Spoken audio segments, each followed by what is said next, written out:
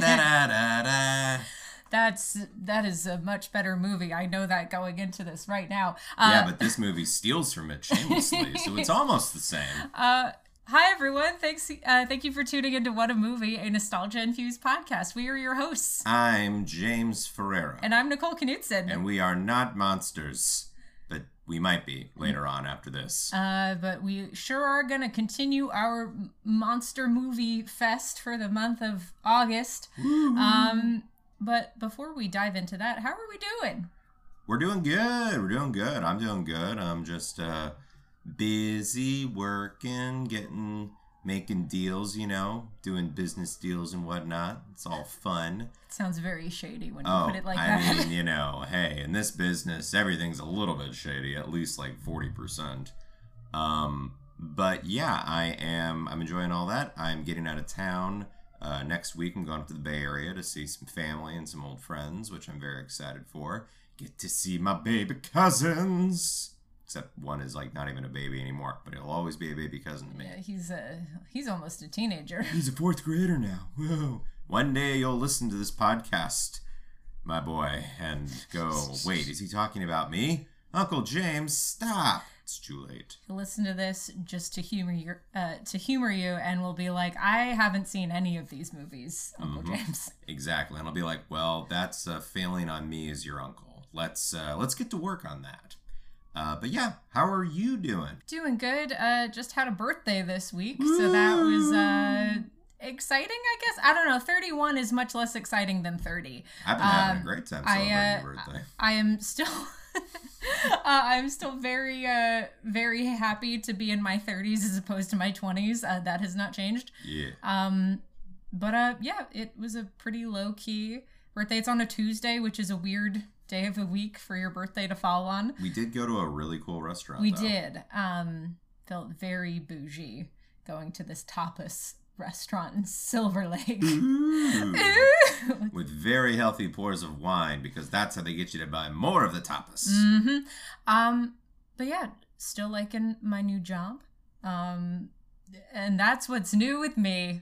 Hey! It is slightly less hot here in Los Angeles than it was last week, which is great for me because I spend time in this apartment because I now work from home and we don't have air conditioning. So it's much cooler now. I was at work earlier today and I was in a meeting room with a lot of other people.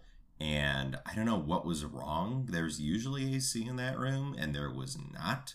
And it was feeling so hot and just the air was still and it was just gross. So it's much cooler in this apartment, which is shocking. Yeah, that's our apartment traps just so much heat. It's a trap for heat. All of this to say, for the folks who did not read the episode title, what movie are we watching today? Well, let me tell you. As I just pull out my handy-dandy notes right here, we are watching the well-known classic film from 1998. We are talking about the first American iteration Roland Emmerich's Godzilla. Also known as the Godzilla with Matthew Broderick. So what is your nostalgic connection with this movie? I remember actually first I remember seeing the trailers for this movie, like the teasers that they were doing. And I remember like, it looked really cool. And I remember even my dad, who was usually not like someone who gets easily impressed by like trailers or anything like that, unless it's like something he's really into. Not a movie like this would not have felt he would have been into at all. But it was done so well. It's probably the best scene in the movie. But it was just that one scene and then they just like cut away and it was like Godzilla. And it was enough to like make you go, whoa, like that looks really cool. And we all got really into it. And I think I saw it maybe a couple years after it came out. I don't think I saw it in theaters, but I did see it a couple years after it came out. It was on TV or we rented it or something. And I don't know why. It was just one that we just kind of watched in our home like fairly often. So I have a very strong familiarity with it. But upon looking back on it, don't get ahead of myself here, I don't like this movie. I think this movie is a piece of shit. Now, that being said, I'm excited to rip it to shreds, as I said on the last episode. But that's my unfiltered opinion. What about you, Nicole? So this is a rare one for this podcast where we as a family went to go see this in theaters. That being said, I did not see most of this movie in theaters because I think I got scared pretty early on, and like my mom took me out to like wait in the lobby while my dad and my younger brother, hi Kevin, finished this movie. But there's also this story. I don't remember saying this, but this was pre me getting freaked out and needing to leave. Apparently, in like an early scene, it's when like a fishing boat gets attacked by Godzilla and you don't really know what it is, or at least in the context of the movie, you don't know. We, the audience, have signed up for a Godzilla film. We know it's fucking Godzilla. But I turned to one of my parents, and this is like 6-7-year-old me, being like, I bet they didn't know what the hell was going on. And I say this out loud to my parents. And then at some point I get scared and have to leave. For 31 years, Nicole has always told the God's honest truth.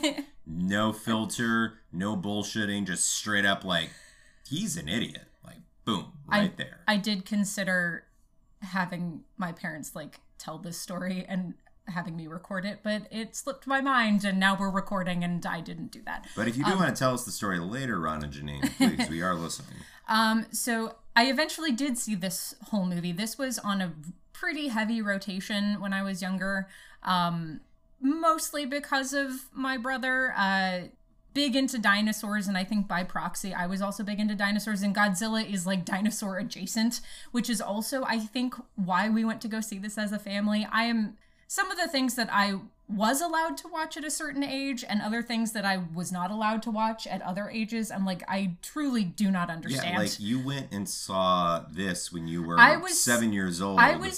So this was... But 90? Troy was a no-go. No, not Troy. I think maybe it's because it's monsters versus people doing terrible things, but Godzilla's just an animal. It's just doing what it does. And couldn't you say the real monsters are the people? I mean, yes.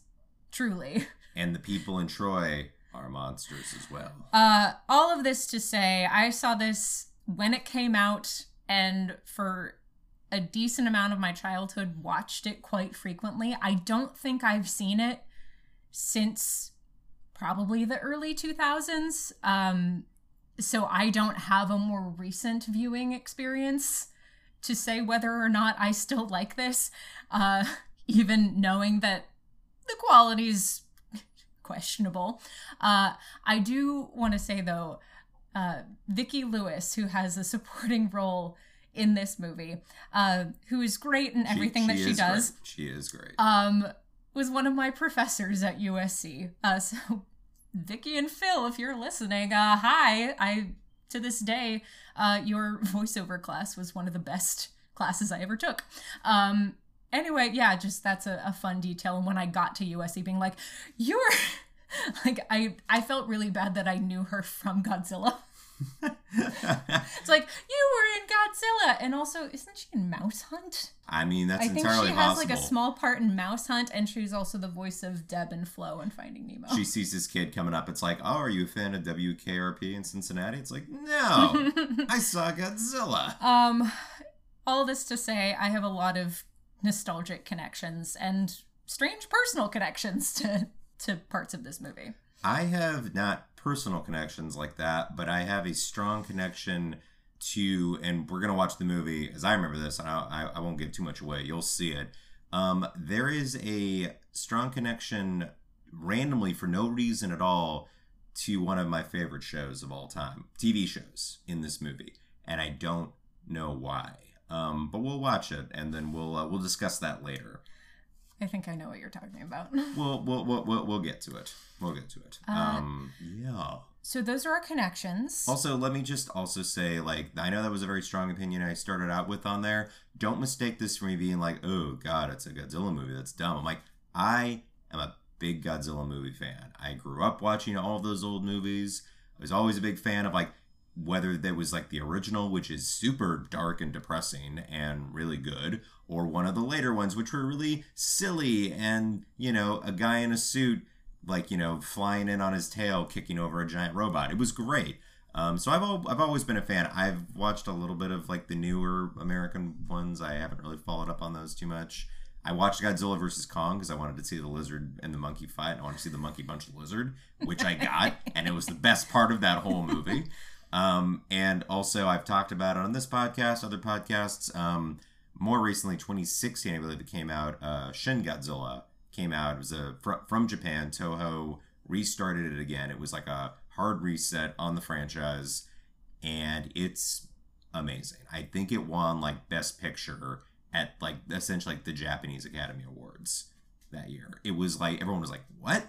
But then you see it, and it's a brilliant movie. So for anyone out there who's like, "Well, maybe you just hate on Godzilla movies," I do not. I'm a big fan. So I just wanted to make that clear.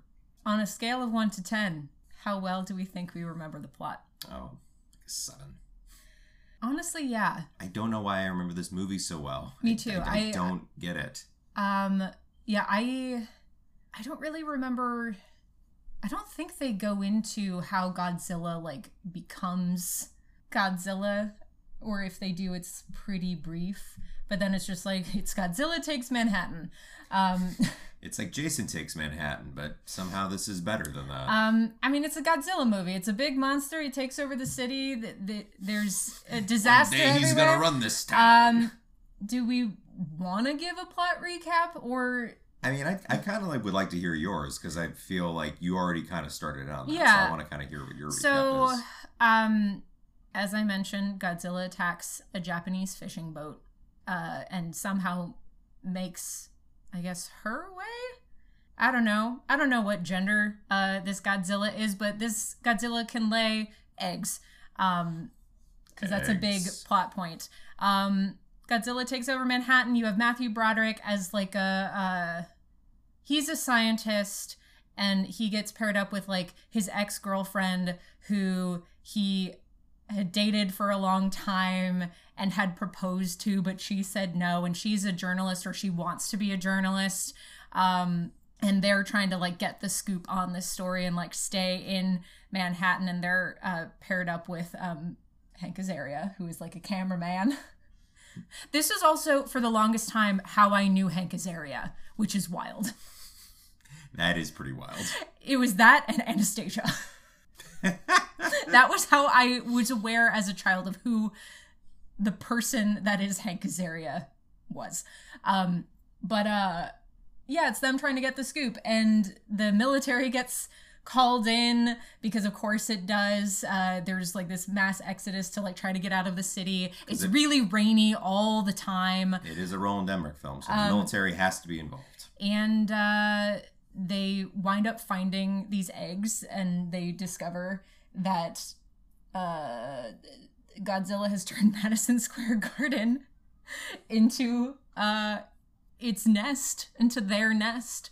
And then it's putting it to better use than the Knicks, if you know what I'm talking about. And yeah, they got to destroy the nest. And there's the one line of like, "Yes, let me spell it out for you. I want you to blow up Madison Square Garden." I don't know why I remember that. And then there's also a team of other scientists, of which Vicki Lewis is one of them, who are trying to like study this thing. Also, there's a Frenchman. Is there? Oh yeah. He's probably one of my favorite parts, actually, of this movie. I don't remember that. I'm sure that Just wait. I'm sure he will walk on screen and be like, I remember now. Yes. But yeah, I'm sure there's a lot of like plot in the middle that I'm forgetting, but like that's the basics. I mean, in this movie, plot is a rare delicacy, I believe. Yeah. What was I gonna say? You reminded me of something in that recap that I was like, oh yeah, that's right. And now I'm trying to remember it, and I can't. So never mind. Forget I said anything. Oh, that's right. I'm sorry. That's what I was going to say. So this was directed by Roland Emmerich, who known mostly as like the big disaster movie guy. So it all tracks of, well, of course he's going to want to destroy New York City.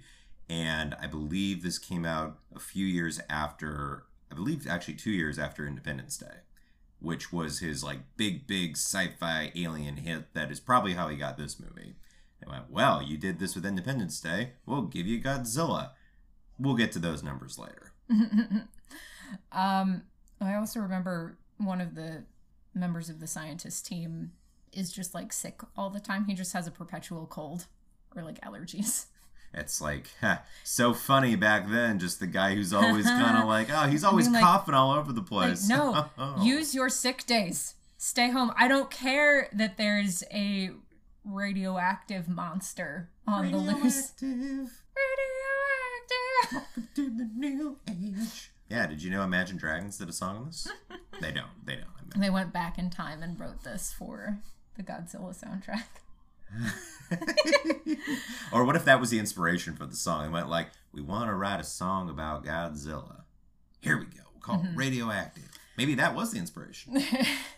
I don't know why Imagine Dragons is from the South now either. Where are we? I think it's time for our nostalgia-infused grades.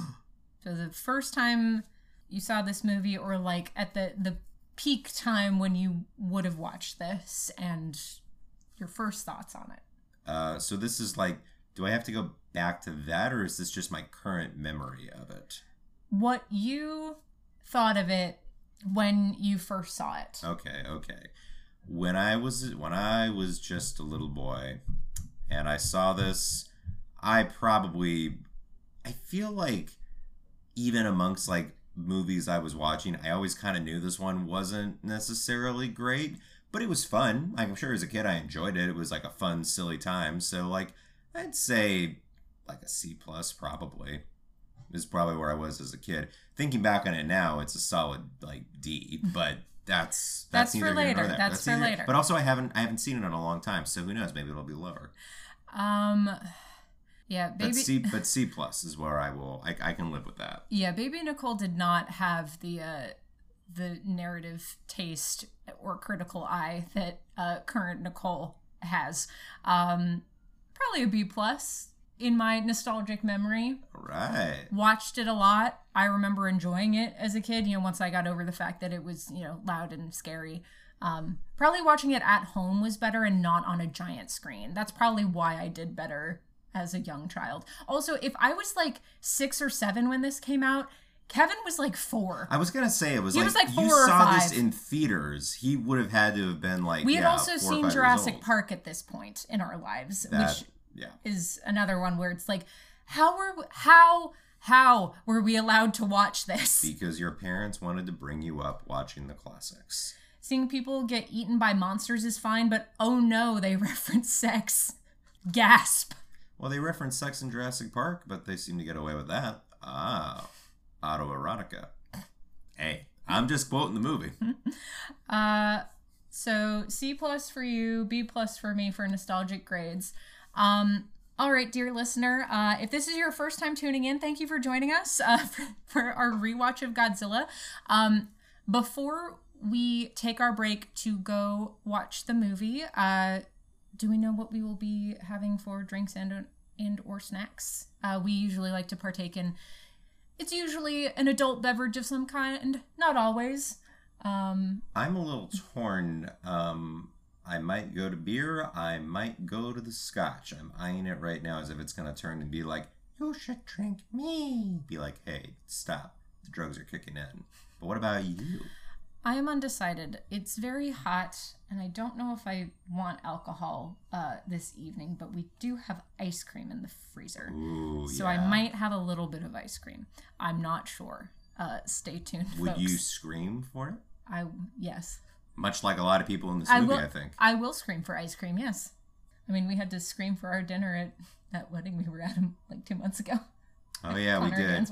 Yeah, that's right. We were at a wedding where they were... They released tables by, like, different criteria, where it's, like, the table that had, the couple who had been together the longest, and, like, someone's grandparents or great-grandparents had been, like, married for, like, 50 years. Cheers. They got to go. But then they're, like... the loudest table, and of course we are seated with a bunch of theater kids. They stuck a lot of the theater kids at the same time. We're hungry! And we got to go. So we literally screamed for our dinner. Flipping tables, knocking people out of the way, like, we are the loudest table here! Which was impressive because that didn't even include, like, a lot of the USC contingent. No. We were like, and we were further away too. We were like the furthest table. See, kids, this is why it's important to always get vocal lessons and to keep your voice warmed up at all times, because you never know when that could happen. All this to say, I don't actually know what I will be drinking or snacking on during the movie. But alrighty, it is time for us to take our break to go watch Godzilla, and we will be back to give a more thorough breakdown of what actually happens in this disaster of a disaster movie. We can see what happens to the giant Polynesian iguana. Alrighty, folks, we'll be back soon. Rawr. But will you? Rawr.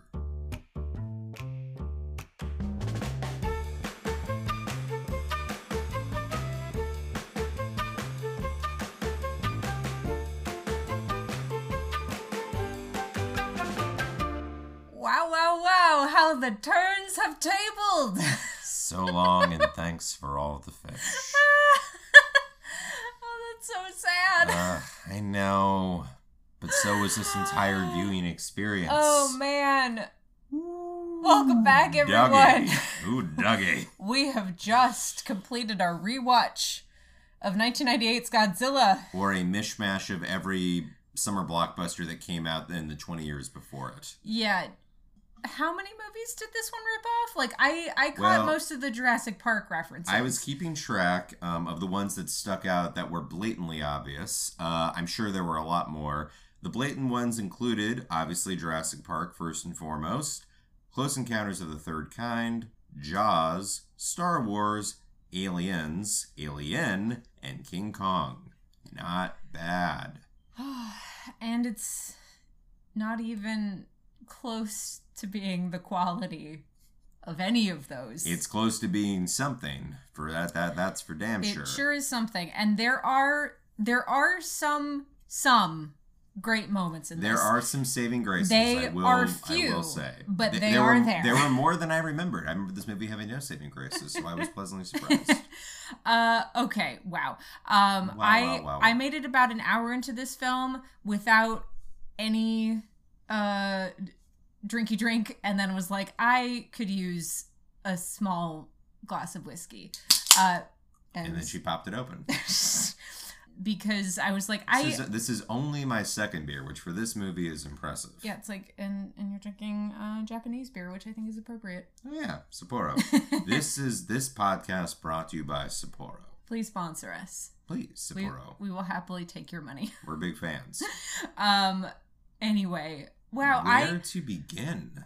I feel like I remembered a lot of this really clearly, and then there would be certain scenes that once they started, I would be like, oh, this is when this happens. Like, as soon as, like, a moment began, like, I remembered, like, Nick is following what's-his-face, the military guy, and he's like, well, where's the sample? And it's like, you're standing in a footprint. And then, lo and behold, the camera zooms out and it's in a giant footprint. Like, that was one moment of many where it's like, I remember this. So that seems like a great place to start, because I remember you said this from the credits, from the start of the opening titles, you said the same thing. So that might be a really good place to start. So everything is in sepia. Everything is in a very orange shade of sepia, and it's all about, like, it's the 90s. Everything is very orange. And it's a montage of clips of nuclear testing in French Polynesia and lots of shots of iguanas. And, like, these iguanas, the way they shoot it, it seems like they're just kind of, like, hanging out. Like, they're just, like, coming up and like, hey, Fred, did you see? They're doing another test. Ooh, okay. And they all just get up and they're all watching it. And then all these explosions go off. And then one leaves almost like, yep, I've seen enough. I'm gonna go. Let's get out of here. Just for the record, my notes describing the opening credits are, and these all end in an exclamation point, sepia, iguanas, nuclear bombs, a lone egg. I'm glad that all of your notes ended in an exclamation point, because so did mine. It's like, and then after the opening credits, we get the attack on the fishing boat, on the Japanese fishing boat. Which, awesome. Yep. Awesome. Honestly, up to a certain point, this movie had me, and I remember why. Because it's like, you have those opening titles, which are, like, well done and like kind of present the sense of mystery and all that. It's very heavy-handed and on the nose. If it's like iguana, nuclear explosion, see, but you know, it's like it's fine. Yeah, But it's trying to introduce some exposition and backstory in a very quick and concise manner. But then you get to the Japanese fishing boat, which was so short, but honestly felt more compelling than pretty much anything else in this movie. Because there's a real sense of like, one, this movie does a good job for the first part or so of not really showing you the creature, which we'll get into later. That was a question I wrote down of like, do they show Godzilla too soon? And the answer is yes. Yes, they do. The But answer up is to this absolutely point, they yes. still don't. They still don't. It's all very much hidden, and you don't know what's happening. And all you know is it's a Japanese fishing boat that gets attacked. Mm-hmm. And it's shot very well. You really get the sense of tension throughout. You don't know what's attacking them, but it's enough to make you go, all right, we're in a monster movie. So that's how we start things off. And then, what happens next? We cut over to the not at all relevant subject of the country of Ukraine. In Chernobyl, which it is very strange to think about how the Chernobyl incident happened barely a decade before this movie was created. Mm-hmm. It's like truly wild. Like here in the not comfortable, cushy year of 2022, everything is a disaster. But the further removed year of 2022 from the Chernobyl disaster, it's very strange to like just see somebody just rolling up, singing in the rain. And this is where we meet who? Nick Tatopoulos. Also, I just want to address this now. There's a running gag throughout this movie where no one can get Nick's last name right. It's also not that hard of a last name. It's also not that hard. It is definitely not that hard. And as two people who have marginally difficult last names to pronounce. Yours is arguably harder than mine. Mine is slightly harder. I don't think that yours is difficult at all. I don't think so either, but I understand vowels. I understand how the vowels in the alphabet work. So, yeah, but people don't read. It's not funny. It's a running gag that is never funny. It's mildly amusing the first time it happens, and then every time after that, when people just can't get it right. And he is played by the human embodiment of baking flour known as Matthew Broderick, who rolls up singing this song, electrocuting worms out of the ground. Yeah, and later it's implied to believe that it's like, well, we shouldn't be harming this animal. And it's like, you electrocuted these fucking worms, bro. Just a little shock. Just to pull them up. Just a little shock from that car battery that was like sparking. I don't know. But anyway, he's not so great. He is in Chernobyl, as you might guess, studying the effect of radiation, specifically on the earthworms of the area. And then, much like John Hammond swooping in his helicopter to be like, hey, I have an island off the coast of Costa Rica, it's this mysterious government official from the U.S. government being like, you're being reassigned. And they don't tell him why or where he's going. They just say, your work here is done. And I believe he's played by, I believe it's Glenn Moschauer, I want to say the actor's name is. I hope I got that right. You may not know the name, but you've seen this guy play military guys for at least the last 30 years. If you watch in the Transformers movies, he's always in there. Of like, if you've been on the Transformers ride, he's in the pre-ride queue. He's out there. So this is a guy who was born to play these roles, and he's the one who's like, we're reassigning you to a thing in a mysterious place, and thus the plot gets started. Mm-hmm. I also just want to give myself a small pat on the back for remembering how it is, with very few exceptions, always raining.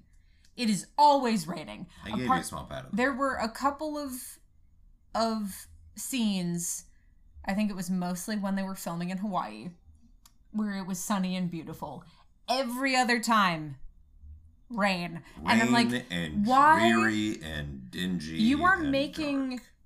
This even harder on yourself. On this massive movie that is already so difficult to make, you are adding rain to this? We heard rain adds an effect. Yeah, at times, not for the entire movie. It's just everyone is always damp.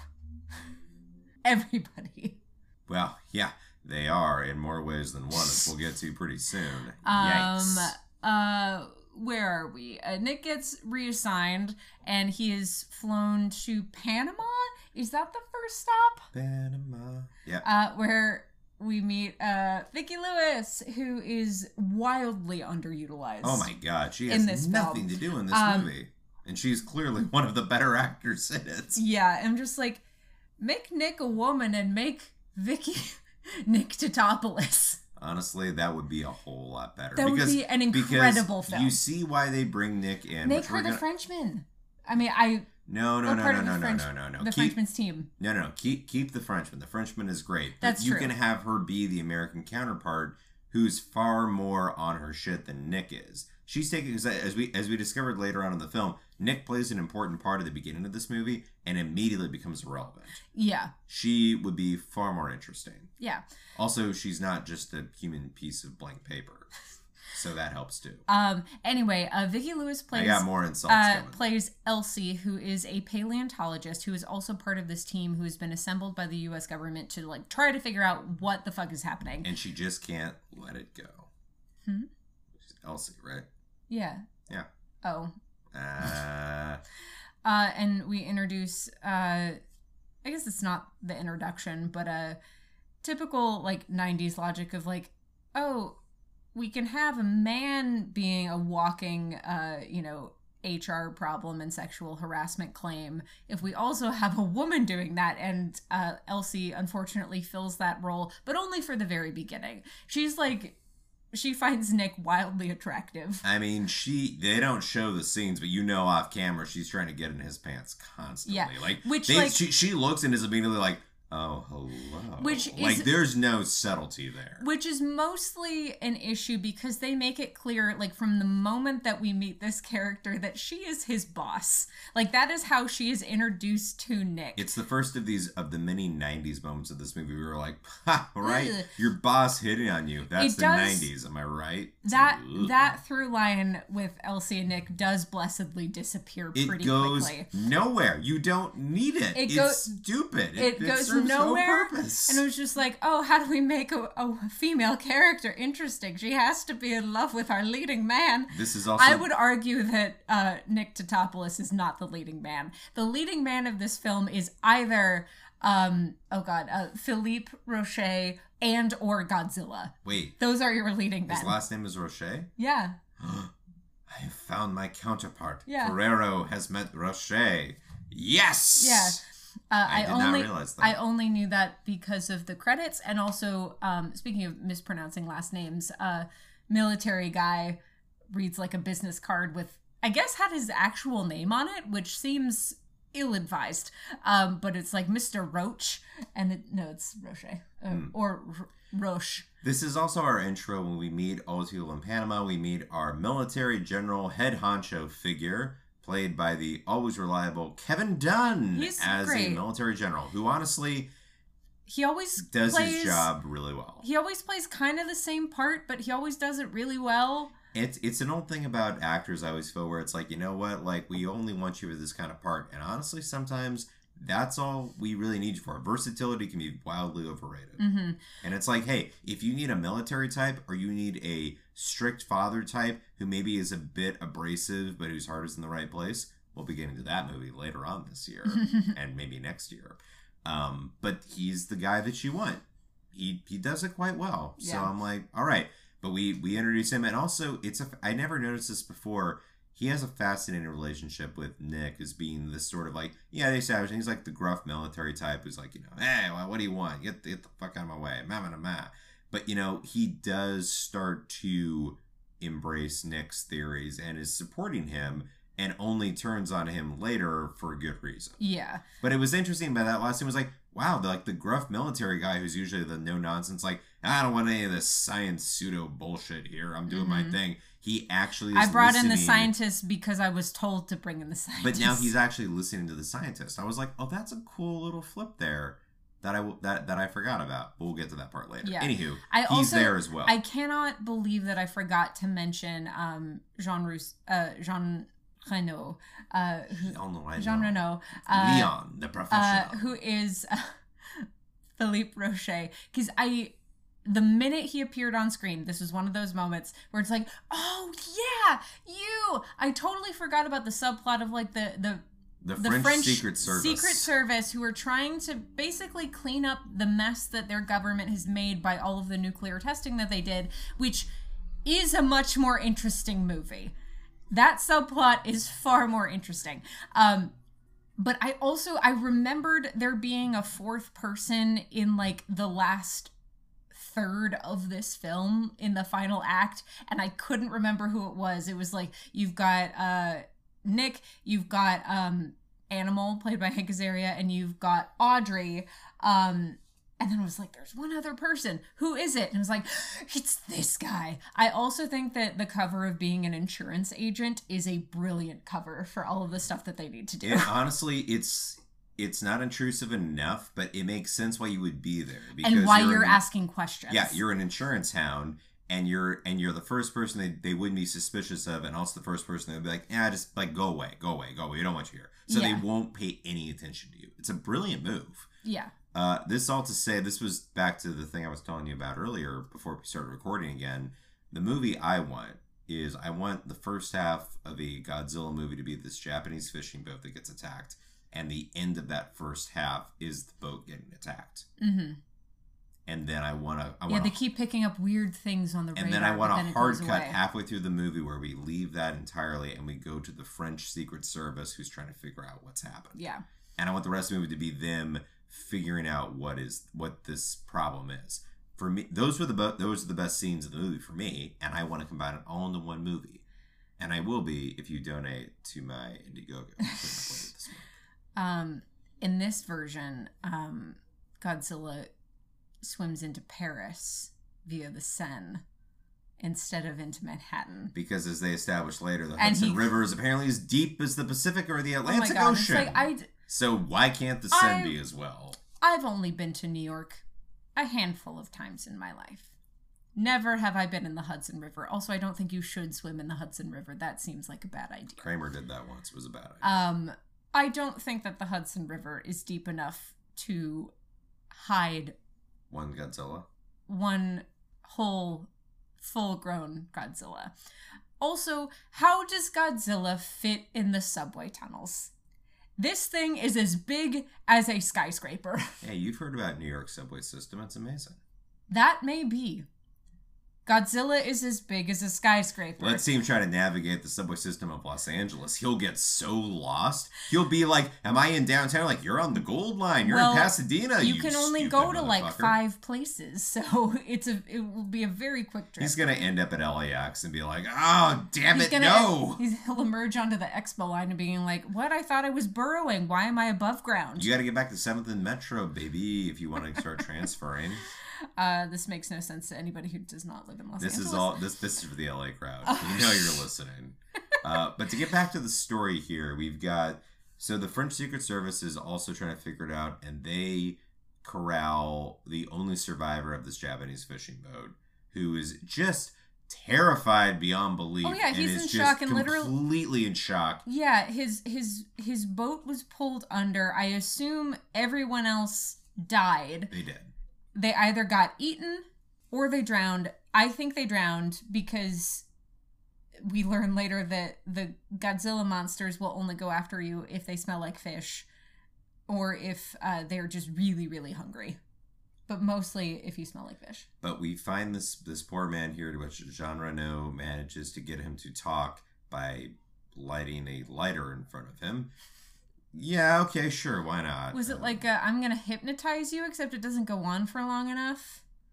Also, he speaks to him in English. Yeah. And he understands. Doesn't matter. But this is where we get the first reveal of Gojira. Mm-hmm. Very clever move on the part of the filmmakers. They have a few clever moves in here. A broken clock is right twice a day. So, and literally in this movie, it's Gojira, you moron. See? Exactly. So, and thus our plot is out there. Nick is in Panama figuring this all out. He's in a giant footprint.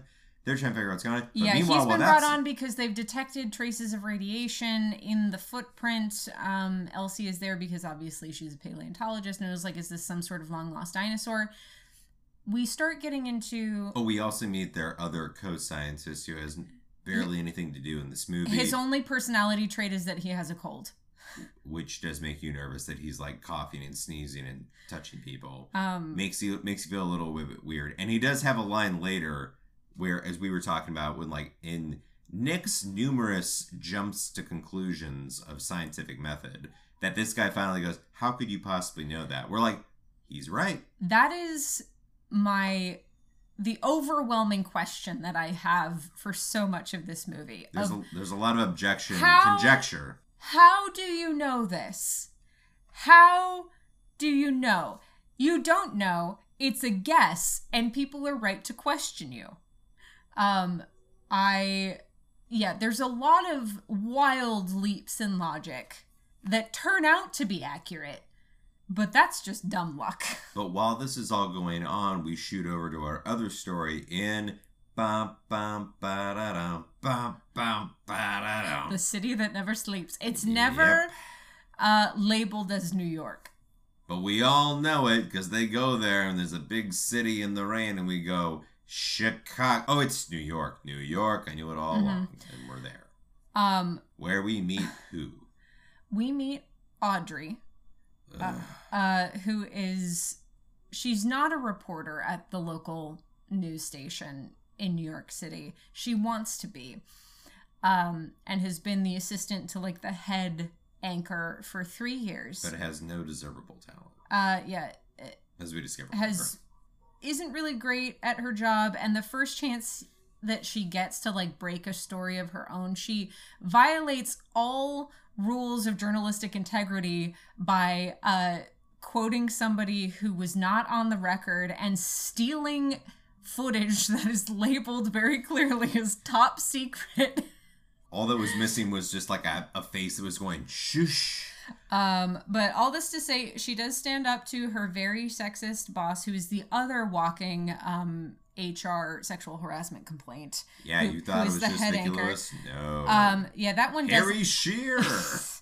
And she, we learn pretty early on in the movie that she and Nick were college sweethearts.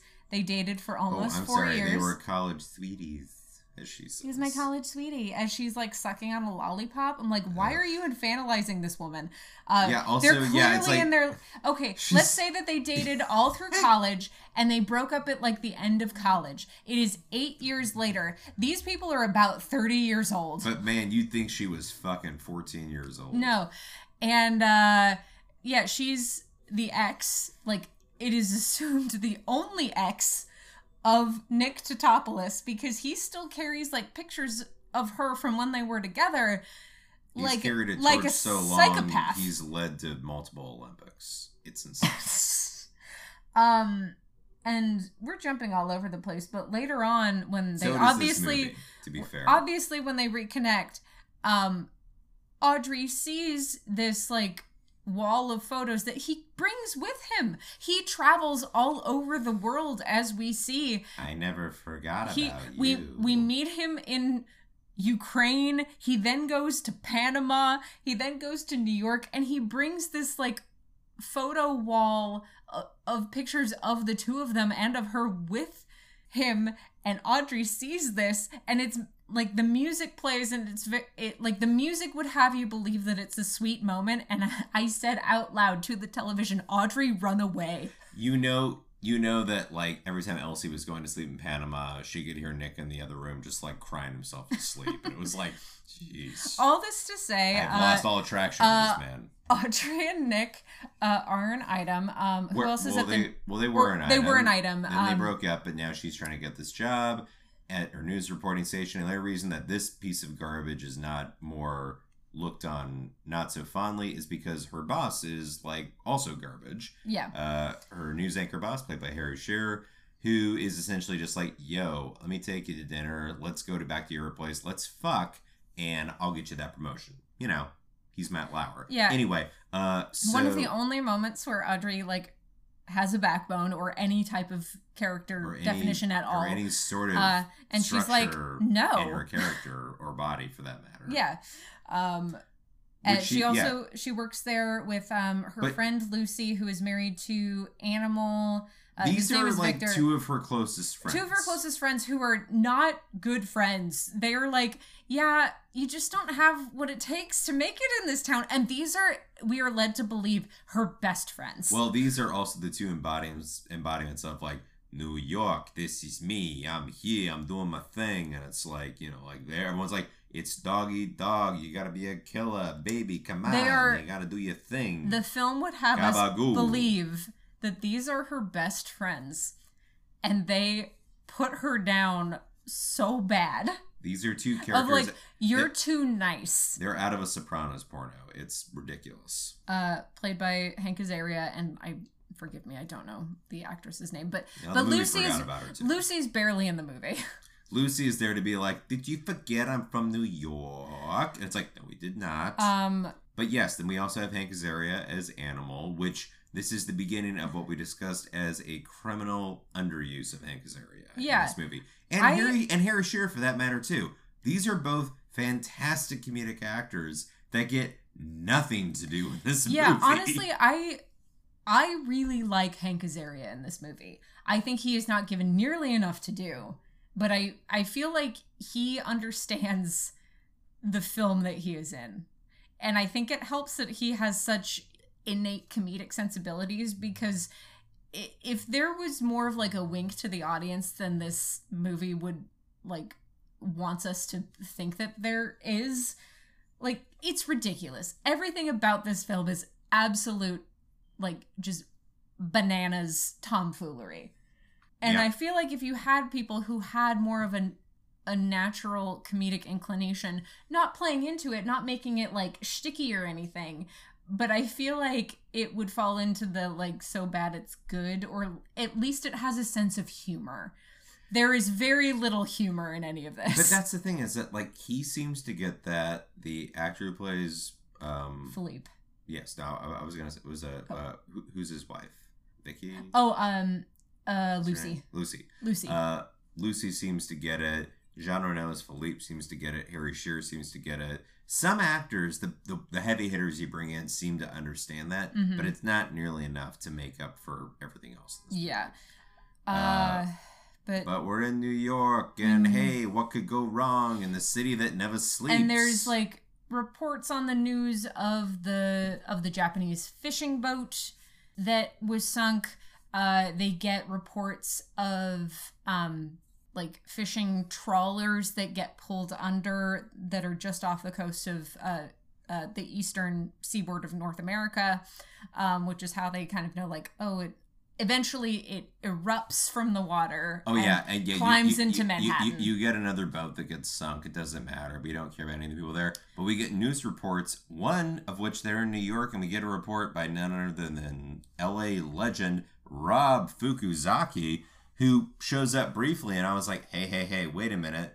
That's an L.A. guy. I know this guy, but they're in New York, and I just looked it up to make sure. Yeah, he is an ABC 7 news anchor and the host of Sports Zone. He is an LA local sports person doing this report in New York. I just had to bring that up. Yeah. Anywho, but all that to say, our Godzilla has found his way to the Big Apple itself. And this was the scene I mentioned in that teaser trailer earlier about how like, oh, this looks really cool. And it's one of the coolest looking moments of the movie is this old guy goes out on the pier, his fishing line gets snatched away, and Godzilla rises up and just obliterates the dock with this old guy running away. On its own, really cool shot. This is all before we really get to see Godzilla as well. Yeah, which, you just see we're not there yet. You see glimpses. But we get another great shot of him rising up next to the highway with a shit ton of boats on his back, dropping them off on the highway. To be perfectly fair, it's a really cool shot. Yes. It's a very cool shot. Do we want to take this moment, since we have finally met Godzilla? Godzilla has emerged from the ocean, to talk about the visual effects. Well, yeah, I guess we're kind of getting around there, because now we're getting past, we're getting something in the fog and the shadows. It still looks pretty cool, but we're about to get into, we're getting a bit more of the creature itself. We're about to get like full on, very clear shots. And the CG is really starting to look a little shabby, and believe us, it's only the beginning. The fact that this movie came out pretty much right smack in the middle of Jurassic Park and Reign of Fire. Yeah. Like, almost exactly, is shocking because it looks infinitely worse than either of them. Also, I mean, like, you know, it came out after, like we talked about, Independence Day came out a couple years before this by the same director with, I'm sure some of those effects look a little dated now. Overall, I would argue, still looks pretty fucking cool. And this is also a year before, I don't know, The Phantom Menace, a pretty terrible movie, but with arguably really good special effects. Yeah, with like pretty groundbreaking special effects. So this is all like all to say there are still groundbreaking movies happening around this time in the late 90s. This is a big budget Hollywood release of an American basic reboot of this legendary character, and this CG we get is on par with a sci-fi original movie. It's rough. I will say that the destruction that happens in the wake of Godzilla, like, you know, Godzilla's walking through these corridors of huge skyscrapers in Manhattan, and like his tail like scrapes the side, and the effect of like the building like crumbling down, like that looks better than Godzilla does, but it like also it manages to change from like, because I agree, like the shot of like the tail scraping against the side of a building and destroying a building looks really cool, but then almost immediately he becomes just this like ninja who can dodge between buildings of like whoop whoop whoop whoop whoop whoop whoop, and no one can see him and there's no destruction, and I'm like, oh, all right. Yeah, I also, how does Godzilla fit in the subway system? If he can make it there, he can make it anywhere. That's great. Ba, ba, ba, da, da. Again, he's the size of some of these buildings. Those buildings aren't fitting in a subway tunnel. How can Godzilla? I feel like they get around it by like, oh no, he's like literally carving a path. But then all that like, to say, he's now invaded the city, is running through, and we're starting to see a bit of the roughness of some of the CG. It's beginning to look a little tired. But then we get one of the other big trailer shots that was used in promos years later of Animal, Hank Azaria, seeing this, grabbing a camera and going to shoot this so he can get it on camera and bring it to the news station. Because my conjecture is that Animal works at the news station to pay the bills, but he really, his secret dream is to be a documentarian. And he eventually gets older and becomes the documentarian in Nope. Might be a bit of a stretch, but you might be right there. He's just like, yeah, I do this news channel job to pay the bills and to, you know, like, how's my wife and everything like that, but I really want to work in a documentarian position. I really want to tell the truth. I saw a National Geographic movie, and I am, like, all over that right there. But yeah, he quite recklessly runs toward the monster because he got to get the news out there. But this would have struck me as a golden moment where, like, and I agree, I did like, for the most part, what Hank Azaria did in this movie overall. But, like, if you had either him or maybe even a bigger star at the time who people see and they're like, wow, this guy's in this movie, and he goes out and immediately gets killed because he gets crushed by Godzilla, would have been such a brilliant move of like, hey, like who was popular in 1998? I don't know. But I know what you're talking about. Like that would have been such a great marketing. It's the effect of having Drew Barrymore in Scream. In that opening section, which is all inspired by having the Janet Leigh in Psycho. Yeah, it's all the same thing. It's you have a big star who gets killed off pretty soon, and it's like, whoa.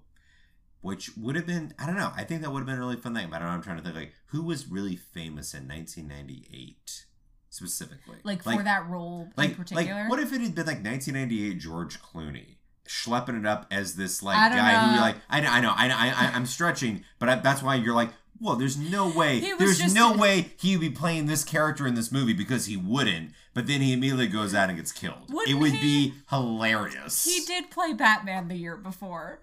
Yeah. I'm thinking like 1998, like Tom Hanks or something. It's like Tom Hanks hanging out. It's like, I'm a cameraman. And then he runs out and gets crushed. That would have been incredible. And then he's like dead. And you're just like, what? That would have been amazing. No one is safe. All of this to say, Godzilla shows up in Manhattan and thus begins, well, the conjecture doesn't start here, but does the concept of making a nest come up now, or it's just... That comes up later, yeah. I do want to share perhaps my favorite line of dialogue in this whole movie. You gotta say what I think you're gonna say. It's an island, yes. Water on all sides. Yep. Yes, that is the textbook definition of what not a peninsula. Of what an island is, Nick. It's not a fjord. It's not an island. And guess what? There's water. Let me do the bit. It's an island and there's water on all sides. Who knew? Everyone, that's what an island is. He had to tell the audience. They might have forgotten. I died when that line of dialogue was spoken. Because every once in a while there's a line that's like actually clever or actually funny, and maybe it's not funny on the page, but it's delivered by somebody else. And no offense, Matthew Broderick, but you just don't have a very interesting part in this film. Nick is kind of a nothing part, as is Audrey. They're useful for the plot because mostly Audrey is useful because she works at the news station and has that. Eventually they need to broadcast to the whole city later. But honestly, Hank Azaria could have also served that function. If he was an herb, he'd be dried parsley. All this to say, Godzilla's raging. This is all happening. They need to evacuate New York. This is where we get that weird TV show connection I mentioned in the first part that I wanted to bring up. So as I've said, Harry Shearer and Hank Azaria play prominent parts in this movie. And then, which might be a coincidence in and of itself, but then we get a bizarre cameo from a character who doesn't get anything else to do in the news office with Harry Shearer. This woman on the phone who turns and sees Godzilla walk by and is like, sir, and of course Harry Shearer. I think your story just walked by the window. It's the whole what are you talking about? There's nothing there. It's that whole thing, which doesn't make anything except that's Nancy Cartwright. So we have Nancy Cartwright, Hank Azaria, and Harry Shearer in this Godzilla movie. For any of you Simpsons fans out there, you know what I'm talking about. Why is Bart Simpson telling Montgomery Burns about this while Mo Sizlak is running around with a camera? I don't know. Why does it matter? It doesn't make any sense. Is Roland Emmerich just a really big Simpsons fan? If he is, I'll give him credit. It's you have good taste, man. But, this is bizarre. Also, you got Nancy Cartwright. Why didn't you use her more? She's awesome. Anyway, I digress. So we're getting through all this. He's attacked. That's all happening. The military comes in. The island has water on all sides, as you said. That still hasn't changed. There's a mass exodus out of Manhattan. And we meet the mayor of New York. The pettiest joke in this entire movie. He exists purely to be a minor inconvenience to everybody else. And he exists because Roland Emmerich had a thing against Roger Ebert as well. Mm. Oh, is that why his last name is Ebert? He's Mayor Ebert, and the guy and his aide is Gene, as in Gene Siskel. This was Siskel and Ebert. This was the critic dynamic duo from back in the day. They used to do movie reviews. I grew up with these guys. I remember these guys really well. And they weren't particular fans of a lot of Roland Emmerich's movies, as you can probably imagine why. They gave their opinions, whether or not you agreed with them or not. They gave their opinions. That's what they did. And Emmerich was not a particular fan of getting his movies trashed, so he literally put Ebert in the movie as this villainous mayor character with Siskel as his aide, as his little get back at you thing, which I think Ebert talked about in his review of just being well, if you're gonna use me in your movie, do it better or something. Where it was he gave it right back. They were all being petty. It was all just a petty thing, but it was it's the weirdest flex of Yeah, and I thought Roger that was Ebert weird. became the mayor of New York, and he's an asshole. Yeah. But, you know, it goes to show you, like, what, a media celebrity becoming a head of government? Like, how will that ever go wrong in this world? Anyway, that's happening as well. It was also very strange.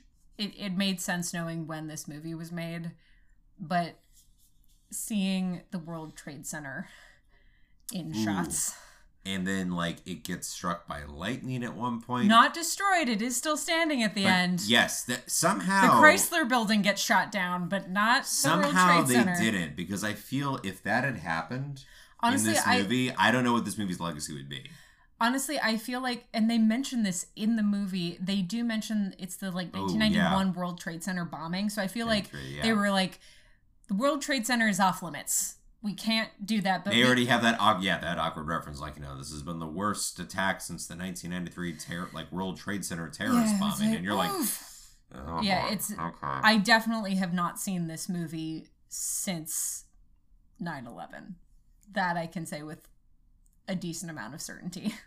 So I just watched this movie a shit ton between 1998 and 2001. But then it's just a lot of bullshit in this movie. It's There's just so like much bullshit. They're just like trying to figure out how do you lure Godzilla out? What do you do? And meanwhile, you have the subplot, which again is the most interesting part of this movie, with all of the Frenchmen who are spying on the American military to keep tabs on what's happening. But they... it is just a huge cop-out as far as like why the French Secret Service isn't just working with the American military. And it's just like, I'm not at liberty to tell you that information, and they leave it at that. Never have to explain anything of your Secret Service. Yeah, it's like, it's classified. But you have them trying to figure out what's going on, and how Philippe just wants a good cup of coffee, and he cannot find it in New York City. But then he's like, you call this French roast? And his bud's like, yeah, it's French roast. He shows him the can. He's like, what do you want me to do? Yeah, it's like... To which we get the best line in the movie where he just looks back and goes... Needs more cream. It's great. Awesome. Love it. Why do they speak English to each other when they're just by themselves, is my question. Yeah. This movie's not smart enough for that. No, they're not. But they might be smart enough for something that's coming up pretty soon, where amongst many of these strategies, eventually Nick says, hey, we gotta lure him out into the open. Yeah, because they know Godzilla's loose somewhere in New York City, but and Nick is like, hey, when in order to study earthworms, I would make them come to me. I would electrocute them. So I that used they shock therapy, and it worked. So they... Just like they used on me to get a performance out of this movie. Wow. So they dump just a fuck ton of fish in, like, I don't know where in the city it is, but it's like a big intersection. Like Columbus Circle or something. I think so. I think it's Columbus Circle. Really? I just no, because when they or maybe cool. No, I'll take it. It's Columbus from Circle. the like 2 times I've been to New York, it seemed like it was at a corner of Central Park, and I know Columbus Circle is on a corner of Central Park. There might be a listener in New York who's like, that's wrong. Anyway, they need to lure him out, and Nick has the idea of, the big monster can't smell the fish. We need to open the manholes, and we at this point in the movie know that, he's somewhere in the subway. So we're just gonna open some manholes and hope that he smells it. I'm gonna leave that one alone. They go to manholes in the street. He opens up some manholes and hopes that he smells it. No, you're right. Smells the fish. He opens up the manholes. Dear listener. He smells the fish. Yes. Dear listener, please help me. But it works. He does. Godzilla. He smells the fish through the manholes, and it comes rising out. God damn it! I'm just describing the movie. Godzilla bursts up from under the asphalt, and what? He does. He does. You're right. He rips his way through the asphalt. Okay, stop making it gross. I'm re-quoting it back. You're right. I'm sorry. Continue. and for some reason doesn't eat Nick, even though he gets like right in his face. And he's like, I'm the top billed star. Fine, I can't kill you. Okay, fine, whatever.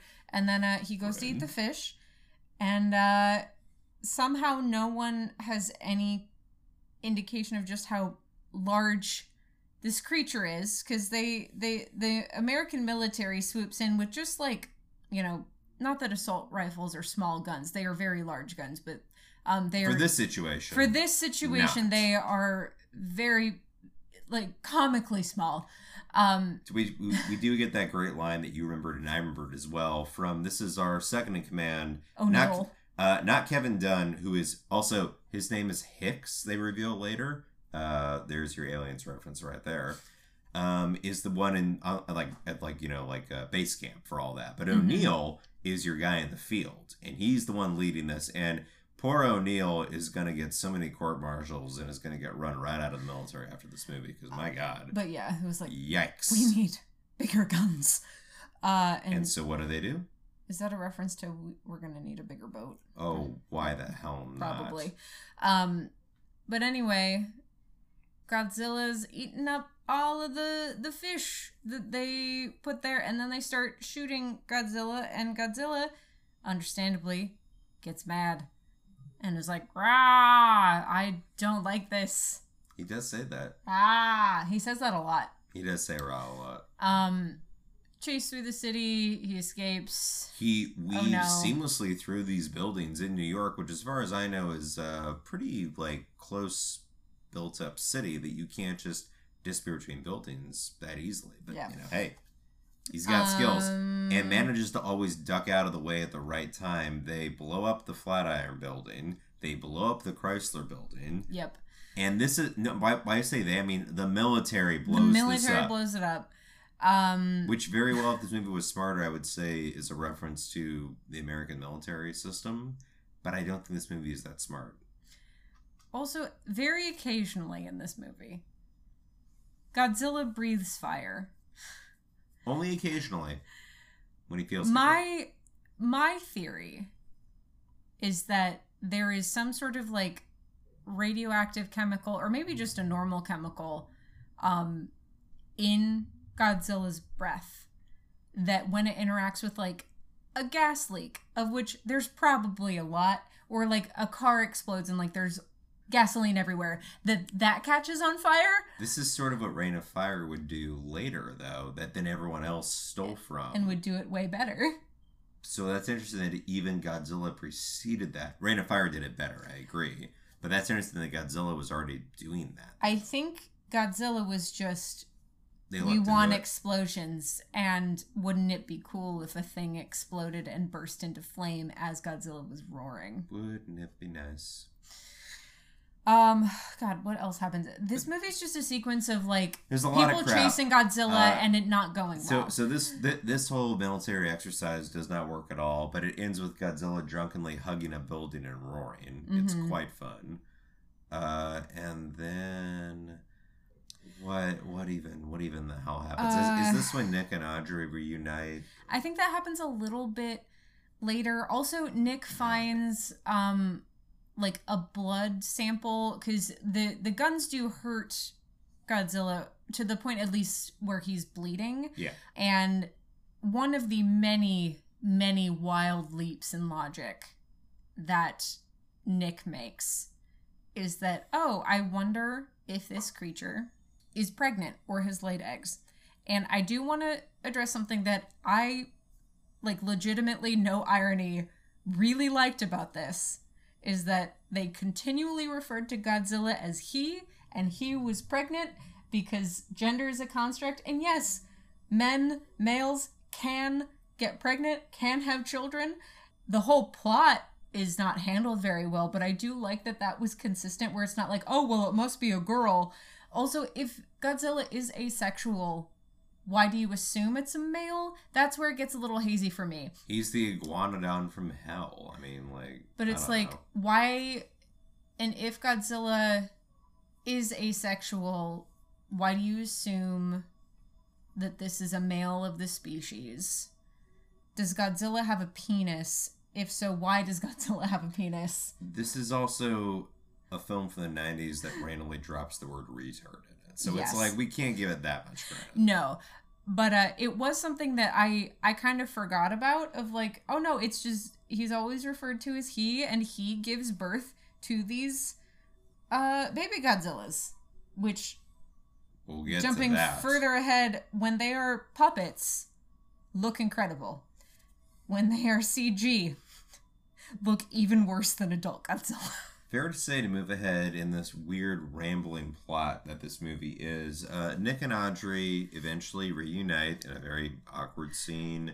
But When then Nick is they're- buying all of the pregnancy tests to test the blood, which, like, that's not how pregnancy tests work. But he makes it work. Why? Because they go back to his tent. He drops a sample you in, and it's gotta immediately wait. like it's like a slot machine. It's like ding, ding, ding, pregnant. He, like, drops in the sample of blood and is like, oh, well, this radioactive monster is clearly with child, or was with child recently. I buy that more. I buy him suspecting that Godzilla is nesting more from the gathering of the fish, of like, no, we need this much fish to have ready for the offspring that are about to be born, versus him buying pregnancy tests intended for humans, dropping a bit of blood on it, and immediately being like, oh, I got a result, it's pregnant.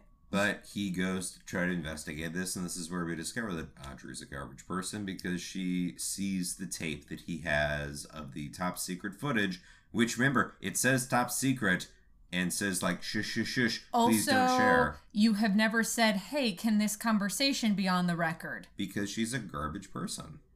And she takes the tape and makes it her story to, move ahead in the world. And guess what? The tape goes live. Okay, so Harry Shearer's character does steal the story. He's also a garbage person. He's also a garbage person. It doesn't matter. They're both garbage people doing garbage things to each other.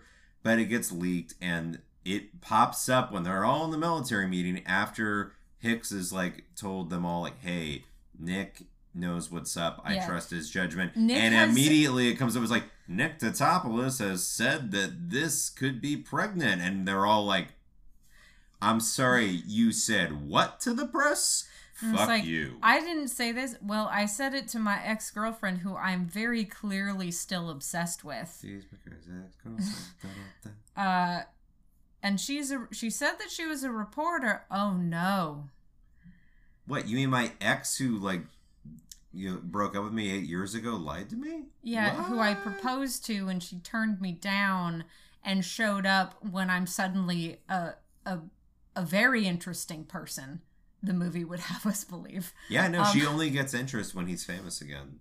She's garbage. Yeah, when she's like, oh, I can use this. I can use our former connection to get ahead in my career. To which she tries to apologize later. It's this scene that the movie is, I think, trying to make us feel bad for these two. At this point, I was like, I don't care about either of these characters. They're both like, one is a garbage person, one is a piece of wax paper. I don't care.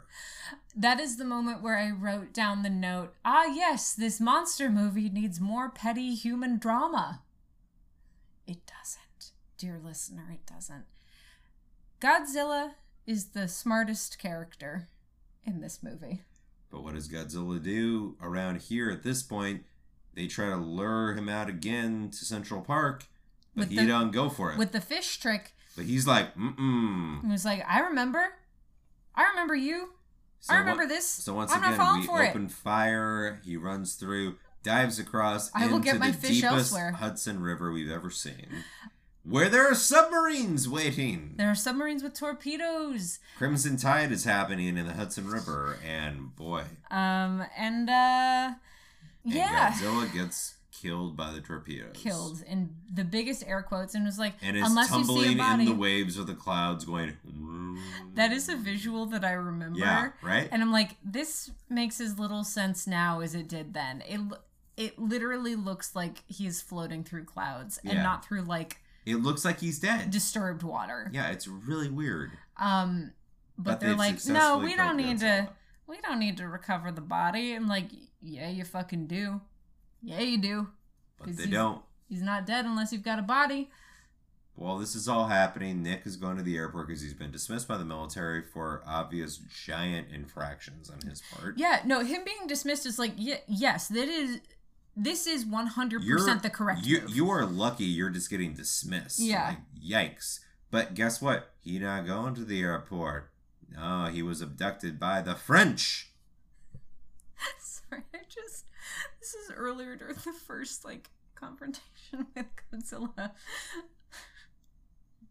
Whoopsie, there goes the Chrysler Building. Yeah, just a casual... Down. Yeah, it was like the Flatiron Building and the Chrysler Building just casually getting completely destroyed. Also, these call signs are never said aloud, but they're on the helmets of the helicopter pilots. T-Bone, Lawman, and Snooze, and they all get eaten real good. Meanwhile, Maverick's like, damn it. Maybe that was Echo 3. Because there's Echo 1, Echo 2, and Echo 4. It's never specified what happens to Echo 3, or if there even is an Echo 3. Or maybe they were in the Top Gun Academy with Maverick and Iceman, and then they ended up there. No, it's like, whatever happened to T-Bone and Lawman and Snooze? Oh, you didn't hear? They got eaten by a monster. What? Fuck, man.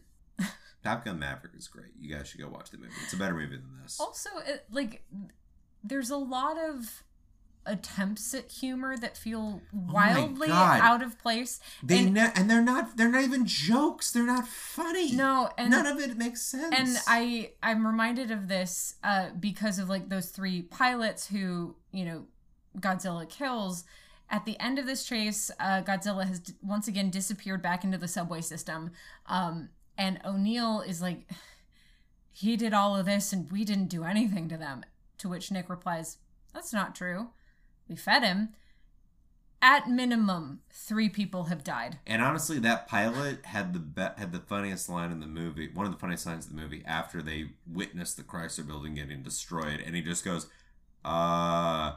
that's negative hit. And it's just like the most like, how can I say this in a way that's like, we didn't get him. What happened? I don't want to say. Yikes. Wow. I blew up the Chrysler Building.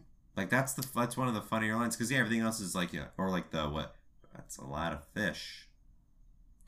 And then they just they pause in it for a while, like they're like, huh? And the audience is like, oh yeah, okay, huh? No. What? Is this a joke? There are so many moments of it's like, get it? And we're all like, was that a joke? Should I be laughing? Oh, yeah, there's a lot of weird attempts at humor that just don't land.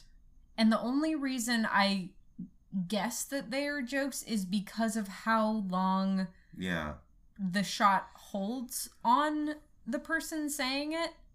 I feel like it's usually Nick's character who is given those types of lines, and it just doesn't read. Yet this human Cheerio can't deliver a comedic line to save his life. It's a nothing part. It's a nothing part. It doesn't make any sense. I maintain Philippe should have been the lead of this movie. Philippe and Elsie should have been the leads of this movie. But speaking of Philippe, he's abducted, but eventually agrees to work with his French Secret Service, who he discovers that's who they are. And they're like, hey, they don't want to investigate the nest, but you do, and so do we. Let's go do it. And while that's all happening, Animal and Audrey team up, and they're like, we're going to go get this on film, and like, we're going to make you famous. Yeah, because again, Animal is like, hey, Audrey, I know Lucy wanted me to come talk to you to make you feel better, but like, again, I'm really tired of working at this news station. I really want to work for National Geographic. I want to work for the IFC. Will you come with me to help deliver the news about this nest? And also you can, in so doing, prove your ex-boyfriend right and maybe, apologize for... Once again, violating every journalistic rule. Huge garbage dump of a person. Yeah, you have violated every ethical code that a journalist must abide by, just so quickly, so fast, and with someone who you had like a long-term intimate relationship with. Anyway, do you want to go hunt down these monsters? Yeah, sure. Let's hop out in the rain, but oh no, I gotta have on my nice coat and like a little beret. I gotta look good. for this broadcast that we're going to do. A lot of berets in this movie. A lot of berets and turned around hats. I feel like we've been at this for a while. Let's So they're in the tunnels. They're in the tunnels going through. Shenanigans happen. It doesn't matter. They end up at Madison Square Garden. That's the butts we're building to. Yes. And I would say the big final set piece, except they build it up to be the big final set piece, but it's not. But they find the eggs. Guess what? Nick was right. And they find this huge nest. It's all over Madison Square Garden. And they arrive just in time for the little baby Godzillas to hatch. And by little babies, I mean they're 9 feet tall. And they are hungry. Look, they just don't want them to touch their egg. I can't blame them. And I was given a sliver of hope when the eggs started hatching, because the eggs themselves, which are all like real physical props, and the puppets that burst out of them look incredible. They look good. They look great. They look good. They do. Yeah, I admit to that. But then very quickly, basically once they start running after our, I won't say heroes, our protagonists. It becomes a sci-fi original movie. Yikes, the CG. Oh, wow.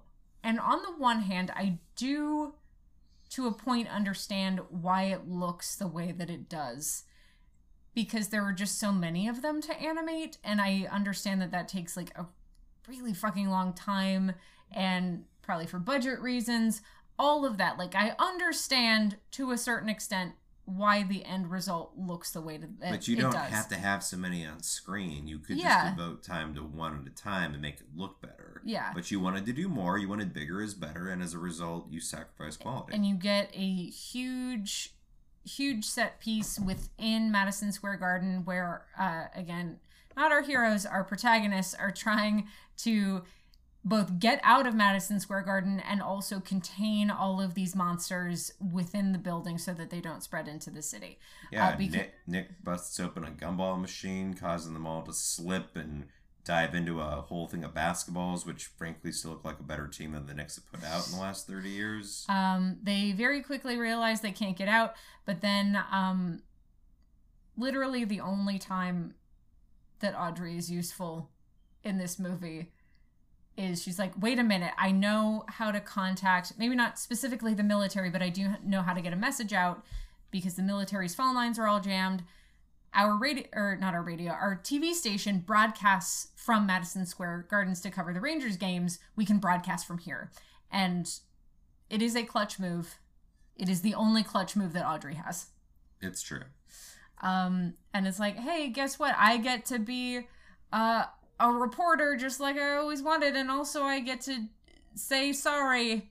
But what about to my ex? But what about Jean-Luc and Jean-Paul and Jean-Pierre and Jean-Raphael and Jean-Louis and all the other Jeans in this group? Everyone except for Philippe, their first name is a hyphenate, and the first part of that hyphenate is Jean. And the entire French Secret Service gets dispatched in beautiful, tacky horror fashion. It's quite lovely. It is very clearly trying to be the Velociraptors from Jurassic Park. Mm-hmm. Like, it's not even subtle. It's trying to be the Velociraptors from Jurassic Park meets the aliens from Aliens. Yeah, and it's have Audrey and Animal climbing up into, like, the air ducts to get away, just like they do in Jurassic Park. There's so many shots that are just a direct the French have all been killed. They get down. They get the message out. To which, as you had said, we get, what's the line that Kevin Dunn has to tell to everyone? Yes, let me spell it out for you. I want you to blow up Madison Square Garden. And they're able to get a message back to our band of protagonists. You have 6 minutes to get out of the building. Oh, also they got through the showers in Madison Square Garden, which Animal's like, oh, this is where they take the showers, man. That's a great moment. Because we're seeing more of Animal than we thought we knew, but it's like, mm-hmm. Yeah. To which I'm like, okay, so they're chasing you, at least in the beginning, because you smell like the fish that you had to climb through to get there. There is a bath full of water for some reason. Maybe it's a pool.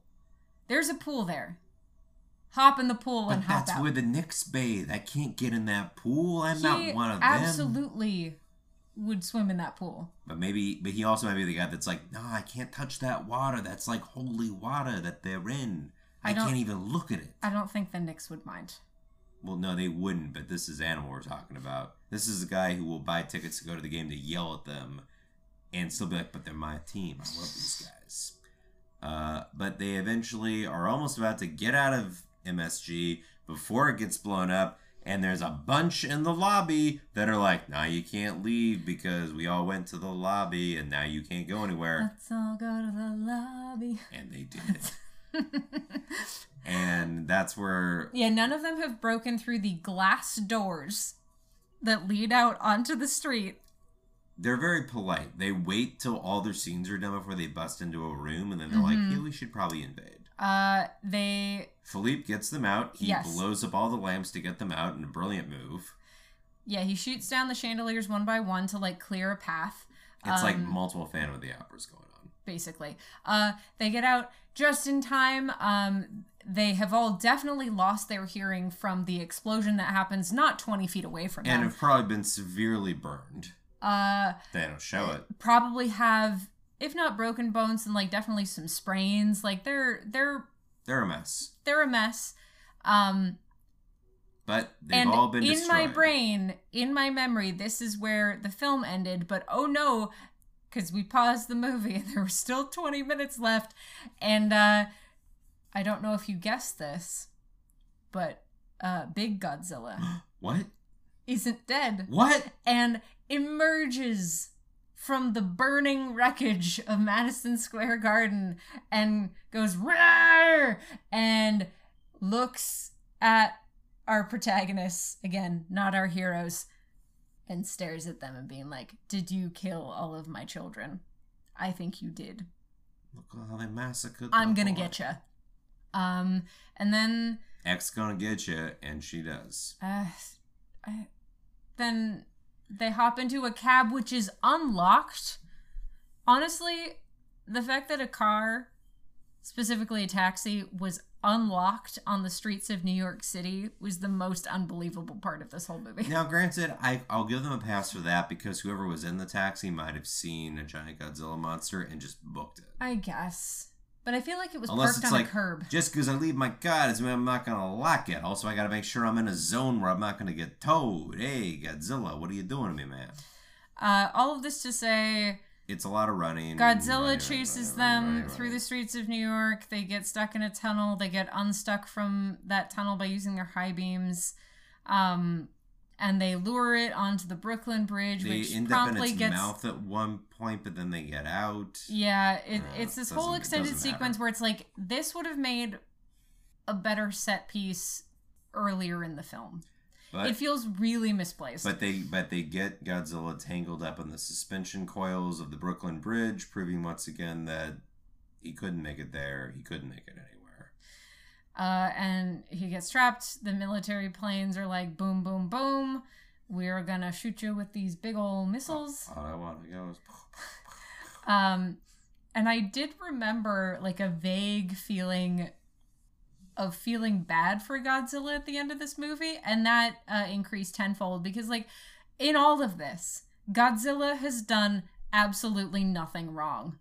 It's very much an unearned, sad ending because, like, they don't build this up at all. It's the clunkier version of a King Kong ending where you're like, hey, you brought this creature to this city, they escaped, they climbed a building, they got shot down, we feel bad at the end because he didn't know any better. Same with Godzilla, except they literally give you 2 minutes of like, oh, I should feel bad, and immediately go, whoop, never mind. No, because they've even kind of established earlier on that Godzilla won't attack people if it's not being attacked. Like, it'll cause damage, but that's just because of how big it is. Yes, but these are all very loose things that are not gone into all that much. This is the first moment where we really are supposed to feel like, yeah. Because we've all been like, oh, they're going to blow him up. And now it's like, oh, wait, no, I feel bad that they're trying to blow him up. And then immediately they go, nope, applause, it's all good. Yeah, and then they try to have their cake and eat it too. It's like, well, let's have an intimate moment here. It's like, you have not earned this intimate moment. Stop that, no. movie. That's bullshit. Yeah, Godzilla dies. Okay. And Nick and Audrey are back together. Yikes. And Audrey quits and says, we can't say fuck you in this PG-13 movie, but fuck you, former boss. I'll bet you $500 that relationship doesn't last. Yeah. But wait. Philippe is going to send an edited version of the tape that Animal was filming because he needs to remove himself because he cannot. Also, it cannot be known that he was there. We did talk earlier about Animal's moment with the tape where he's trying to get it to work and he just has a nice pause of wait, push it in. Stop hitting it. Just be calm. Gently. It's a brilliant little moment that people like Hank Azaria get here where they remember it's hey, you have an excellent comedic actor here. Use them. But yes, Philippe has taken the tape to do some editing and, walks off into the sunset. Yeah. And, hey, look, the monster was defeated. Wait, what? In the burning wreckage of Madison Square Garden, a single egg awaits. Sequel? Untouched. And then you see it hatch. And the, once again, truly atrocious CG baby Godzilla bursts out of this egg roaring, and then it's a smash cut to the credits. And that's the end. We get a truly atrocious sampling of Kashmir, and then later a cover of Heroes that is just makes your ears bleed. And that's Godzilla from 1998. That's a thing that happened. I think we covered just about everything. Was there anything you wanted to do we want to just do a quick recap of what worked for us and what didn't work for us? Well, I like the idea of Godzilla pulling all those boats down, which I just imagine are all of his bath toys. And he's ooh, I like this one the most. Yeah, he's just having a little snack, and then it's it's a Happy Meal. It's a meal that comes with a toy. Mm-hmm. They did sneak in that original Godzilla roar throughout occasionally, which did feel like a slap in the face. It's you're not. No, stop it. Don't use that roar. That doesn't seem right. Just my final thing on the CG, because as we talked about, watch it for yourself. You'll see the rough moments and all that. But if you wanted me to get specific at all about why a lot of it doesn't work, especially with the Godzilla figure, there are parts of the movie where there is weight to Godzilla. And we can feel it. We feel Godzilla's presence in the city. And the other times, Godzilla's flying around like a cartoon character. He turns into a gymnast. It's just, and there's no weight at all, and immediately any suspension of disbelief is gone. And you're yeah, I'm just watching a computer game right now. It's really rough. Recap. Most things didn't work for me, so I won't rehash them. What worked?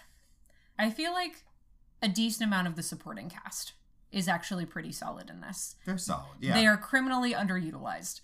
I maintain the puppets of the baby Godzillas I was a fan of. Mm-hmm. A couple of the early Godzilla shots. Really yeah, I feel the teasing of the Godzilla reveal was done really well. The reveal happened a little too early, or it happened in full a little too early. That's most of what I got. Philippe and Elsie should have been the leads of this movie, I maintain. Mm-hmm. And I'm going to leave it at that. Shall we dive into nostalgia-infused grades? We will. Before we do, though, I did want to give some number rundown for this. So, what do you think the budget of this movie was in 1998? Oh, boy. I know. There are so many Godzillas in this movie. Oh, 150 million. Pretty close. 130 million. Hey. Which, if you adjust it for inflation in 1998, would have been about $236 million today. Yeah.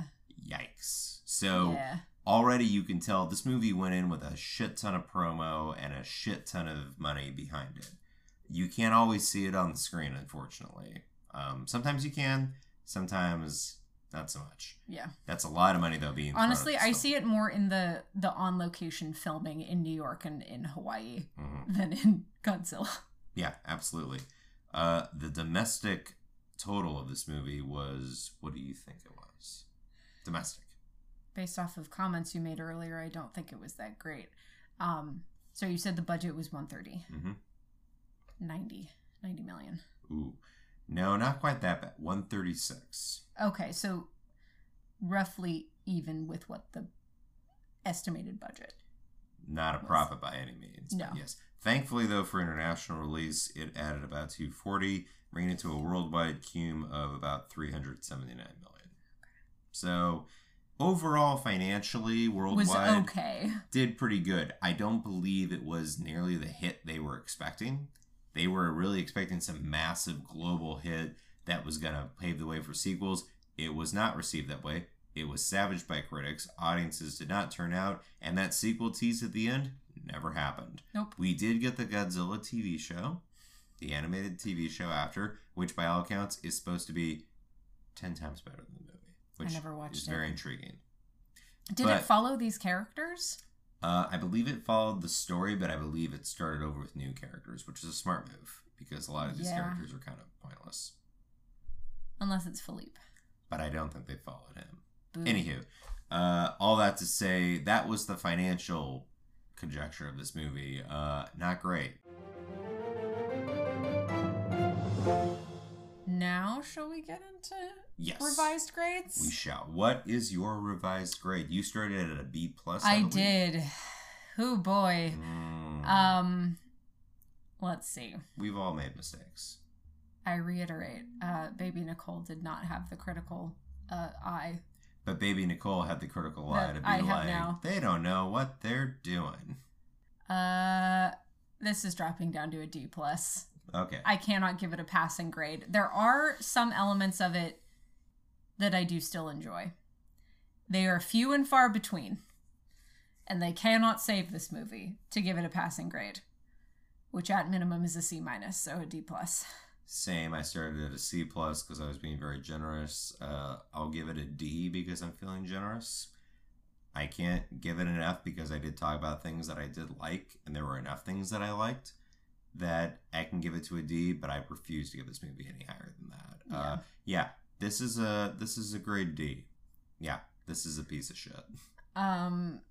There you have it, folks. I really hope that you didn't watch along with us because. But I hope you did, and then you can. I will say with us. that we did have a great time riffing on it as it was playing. Oh my god! I feel like had a blast. That is where this movie exists. Of like, if you are looking for a dumb movie to like have a good time, like ripping apart with friends, it's also great for that. It's also just important, I feel like, for any of you out there.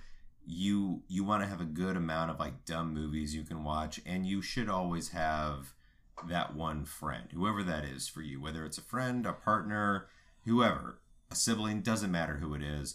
We should all have at least one person who we can watch these movies with and have a good time with, because it's a lot of fun and it makes it easier to get through films like this, movies like this. All this to say, we cannot recommend this. But that will conclude our monster month of August. Woo! Man, Reign of Fire was such a better film. Yeah. By tenfold. Which, like, I knew that Godzilla was going to be a bad, but I will still argue a fun time.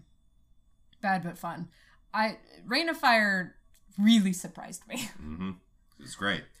But this all to pave way for. We will be back in September, where we have another month where specifically we'll be looking at some really fun, weird, bizarre animated movies from the 90s that are not Disney. Yay. What are they going to be? You're going to have to wait and find out. I remember one of them, but I'm blanking on what the other one is. It's going to be a lot of fun. I'll tell you after this because I can't tell them here right now. Yeah, because it's a secret. Alrighty, folks, if you've stuck with us for this long, thank you so much for listening. If you have enjoyed this episode, if you enjoyed the show as a whole, please consider leaving a rating and or review. 5 stars is ideal on your podcast listening platform of choice, if such a thing is an option. Anything less than that, just be nice and leave nothing at all. Yeah, just keep it to yourself. Also, listen to what brings you joy, and if this isn't it, find something else. Life is too short. If you want to follow the show on social media, we are on Twitter and Instagram at WhatAMoviePod on both platforms. If you would like to follow me, I am also on Twitter and Instagram at Nicole Knudsen 16. And you can follow me on Twitter and Instagram at @TheRealJFerrero. That's real with 2 E's like a film reel. And Ferrero like Ferrero Rocher. Spelled differently from how the character name is in this film. But not spelled differently from my last name. Ferrero. Say it with me now. Ferrero. It's not that hard to say. Same with Knudsen. Same with Tatopoulos. Get it? I know the K trips people up, but it's really not that difficult. And we are not heirs to the fortune of cottage cheese and chocolates, so sadly, don't ask us. All of this to say, it is nighttime for us, so we hope you have a good night, or a good day, or a good morning, whenever you're listening. I'm James Ferrero. And I'm Nicole Knudsen. And what a movie! Oh, God! French iguanodon from hell! Ugh. So many iguanas. So many iguanas. I wish there were more iguanas, just not the big one. No. Because real iguanas look normal because they're real, because they're living creatures and not CGI monstrosities.